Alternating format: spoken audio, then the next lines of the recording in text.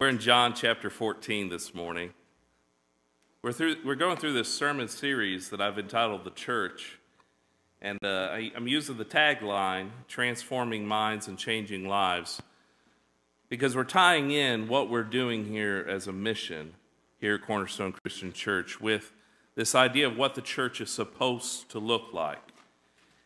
And so today we're going to be in John chapter 14 as we talk about the church being powerful.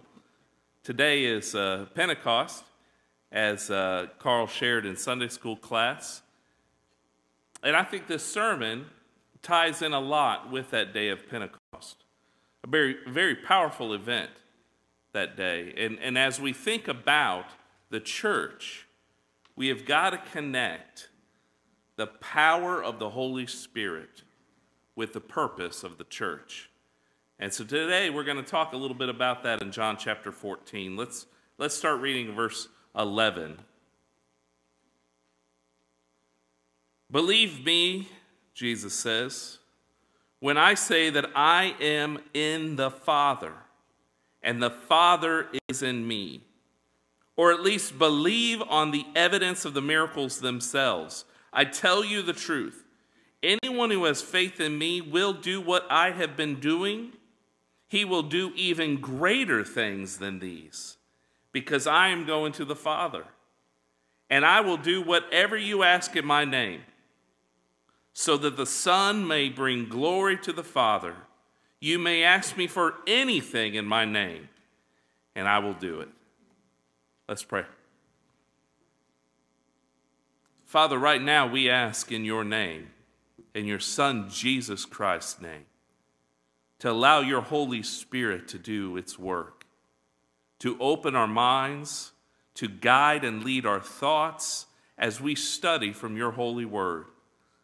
I pray, Lord, that you will speak to our hearts, that you will speak to our minds, and that you will continue the job that you started when we became believers, that you might transform our lives into the image of your Son. And we pray these things in Jesus' name. Amen. Man, when I first read this text, I really got hung up on these words, greater things. Now, how in the world are we going to do greater things than Jesus? I mean, think about it. Jesus turned water into wine. Jesus walked on water. He healed people with leprosy. I mean, we didn't even, as a human race, come up with a cure for leprosy until 1941. There was a woman who was subject to bleeding, and she spent all of her money, went to countless doctors, the best in the world, and Jesus healed her passively. She was just close enough to him, touched his robe, and Jesus healed her passively.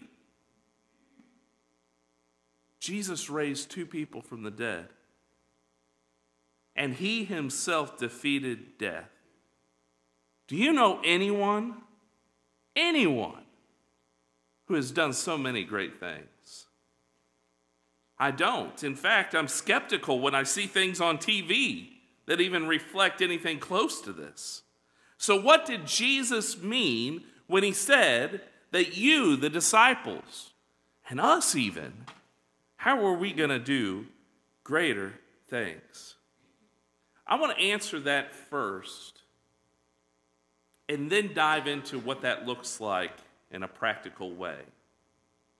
We got to answer that by going to Matthew chapter 11 and verse 11, when we see Jesus use this phrase, greater things, to refer to John the Baptist. He says, truly I tell you, among those born of women, there has not risen anyone greater than John the Baptist. But listen what he says. Yet whoever is least in the kingdom of heaven is greater than he. Do you see that Jesus is declaring John the Baptist as one of the greatest prophets to ever walk the face of the earth?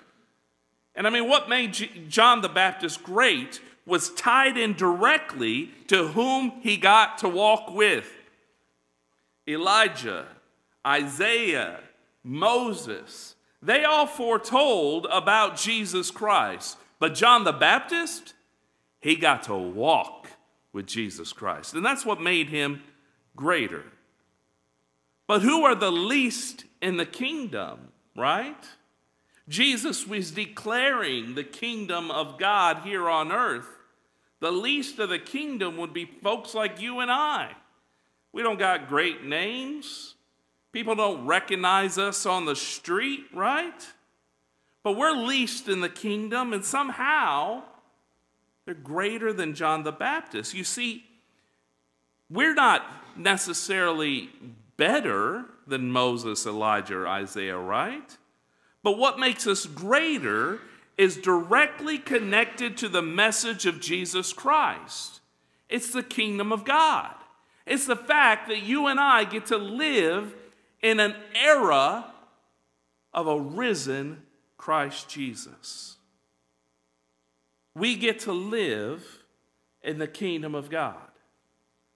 John the Baptist didn't get to do that because Jesus hadn't rose yet when he died. Moses and Elijah, they never got to walk with Jesus. We are greater, and we do greater things because of the kingdom of God. And that's what Jesus is telling his disciples in verse 12. He, that is the disciples, you guys, we will do greater things, listen, because, Jesus says, I am going to the Father. You follow Jesus' logic? Jesus worked miracles. He did great things that gave glory to the Father. And it showed that, in fact, he was the Messiah. Now Jesus goes to the Father.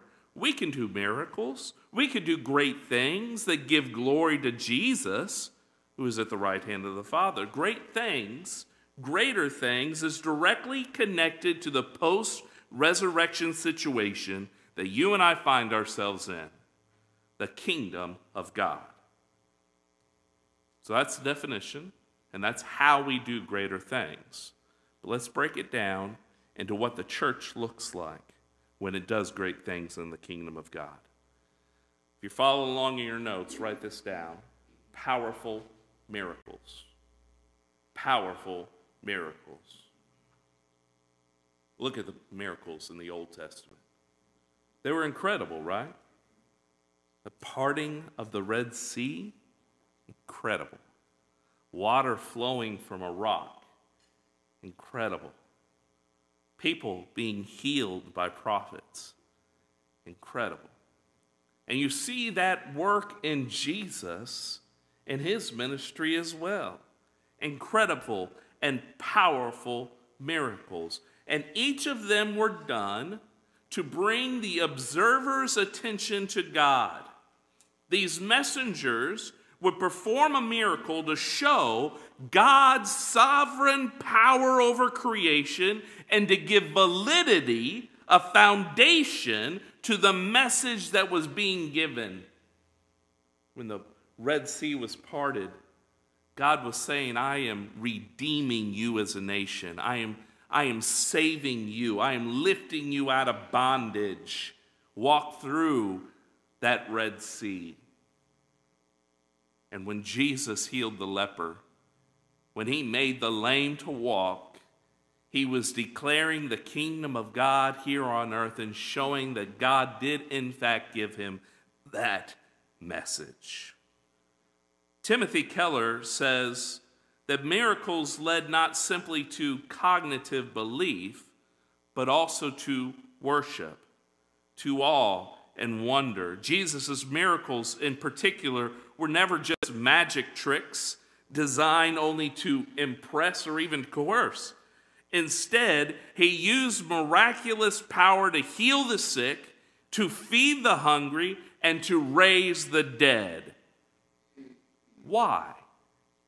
Timothy Keller says, we modern people think of miracles as the suspension of the natural order. But Jesus meant, listen to this, Jesus meant them to be a restoration of the natural order. Restoration of the natural order is still happening today. Amen? Prayers for the sick are still being answered every day, folks. But it's not just the sick who are transformed. Powerful miracles happen even when the drug addict becomes sober. Powerful miracles happen when the broken find healing. Powerful miracles happen when the atheist believes. And the church becomes a vehicle for such miracles. Maybe you've heard those testimonies here at Cornerstone or at another local congregation, but the truth is the restoration of the natural order is happening all over the world. And it's doing it not just to be a magic trick or to trick people into following you. No, it's drawing us back to God and giving validity to the truth of the gospel of Jesus Christ. As Jesus said from the boat, after Jesus walked on the water, as the disciples said to Jesus, after he had walked on water, they said, "Truly you are the Son of God." When the sick are healed, truly he is God. When the atheists believe, truly he is God. When your young one has come back to God, truly you are the Son of God. Powerful miracles still happen today, and the church is the vehicle. We as God's people are the vehicle for those powerful miracles. All right, so write this down. Something else that has a way that the church is doing greater things is powerful love. Is powerful love. In John's gospel, this discourse that we just read happened after Passover. It's just one chapter earlier in chapter 13. The disciples and Jesus are in the upper room celebrating Passover. This is where Jesus is telling the disciples about his impending death. He passes the cup. He passes the bread. Jesus even washes his disciples' feet. And he says these words in John 13, 34 through 35. He says, it's a new command that I give you, to love one another as I have loved you, so you must also love one another. And by this, that is this loving of one another, by this everyone will know that you are my disciples if you love one another. Love is a powerful thing. Songs have been written about it, amen? But there is nothing more powerful than loving as Jesus loved. Is there anything more powerful than that kind of sacrificial love? And Francis Chan points out that somehow we took this command to love one another and we have reduced it to gathering once a week. Jesus says to love as Jesus loved. And how can we accomplish this? Once a week during an hour-long service. Are we really loving each other sacrificially right now? When was the last time you treated the church selflessly? In fact, many times we leave the church like we do a movie theater, critiquing the show and not knowing anyone else in the theater. But when we show sacrificial and selfless love, people stand up and notice. Then the world knows that we are his disciples. This kind of sacrificial and selfless love happens outside of this building and inside as well. A powerful love full of sacrifice and selfless behavior starts, I believe, with leadership. If the elders of the church are selfish and divisive, the people of the church will be the same. If leaders of the church are selfless and generous, you'll find a church following suit. And we see this in business, don't we? Chick-fil-A has set a standard of selfless service with My Pleasure. It was a few years ago, I went to McDonald's for lunch, and the drive-thru attendant said, "This is McDonald's, what you want?" I said, "I want to go to Chick-fil-A." No one wants to be part of a divisive church. No one wants to be part of a selfish body of believers. People are drawn to selfless, courageous, sacrificial love. And that's why Jesus said you must love as he loved. That's why he said that the world will take notice and know that you are his disciples when you love as he loved. You ask me why I've been here for 15 years? It's because I've seen the leadership of this church and members alike who have selflessly and generously taken care of one another inside and outside these walls. We must continue this kind of powerful love so that the world can see the real love of Jesus Christ. Here's my final thought about ways that the church is doing greater things. It's powerful service, folks. You could write that down as well. It's powerful service. At the very core of our faith is Jesus Christ, who is the perfect example of service. In Matthew, Jesus said, "The Son of Man came not to be served, but to serve." In Philippians, Paul writes that our attitude should be like Jesus, because Jesus humbled himself and became obedient to death, even death on the cross. I mean, that's the very core of our faith, is it not? A powerful service of Jesus Christ, who is the King of Kings, the one who took off his robe and washed his disciples' feet. The Son of Man came not to be served, but to serve. Man, if I gave you $100 to detail my car, I'm going to tell you what I'm going to do. I'm going to critique that. I'm going to look over each and every crevice of that car, and I want to make sure that it's perfectly clean, right? But if you showed up and you detailed my car as a gift, I'm going to inspect your work with gratitude. Amen? The church has become a vendor of religious goods and services. We come to church once a week for an hour, complain that we're not being fed. We inspect every detail of the church with great criticism. Meanwhile, there's others who come to church with this gratitude and selfless service. Others find ways to invest into other people's lives. How can I use my talents to make the community a better place? How can I use my gifts to better serve, to help this place grow and be transformed? What would happen if everyone approached church in that latter way? What would happen to a church if everyone showed up thinking, how can I serve you?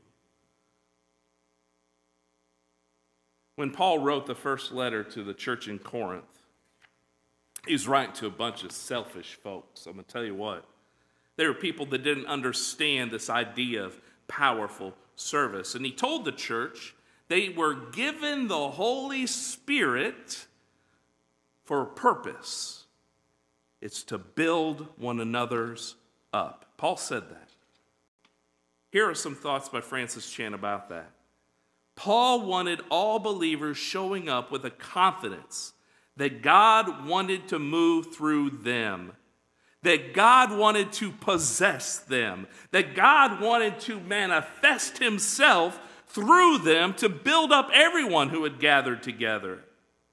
Do you approach gatherings with that expectation? Or are you content to receive from others? And if so, you're going to miss out on the thrill of having the Spirit manifest himself through you.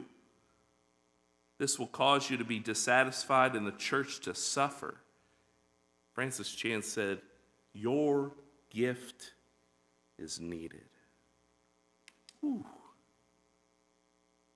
Man, when's the last time that I woke up and thought, I've got the Holy Spirit right now, and I pray that Jesus and his power will manifest my life, that I can be his agent of change in this world?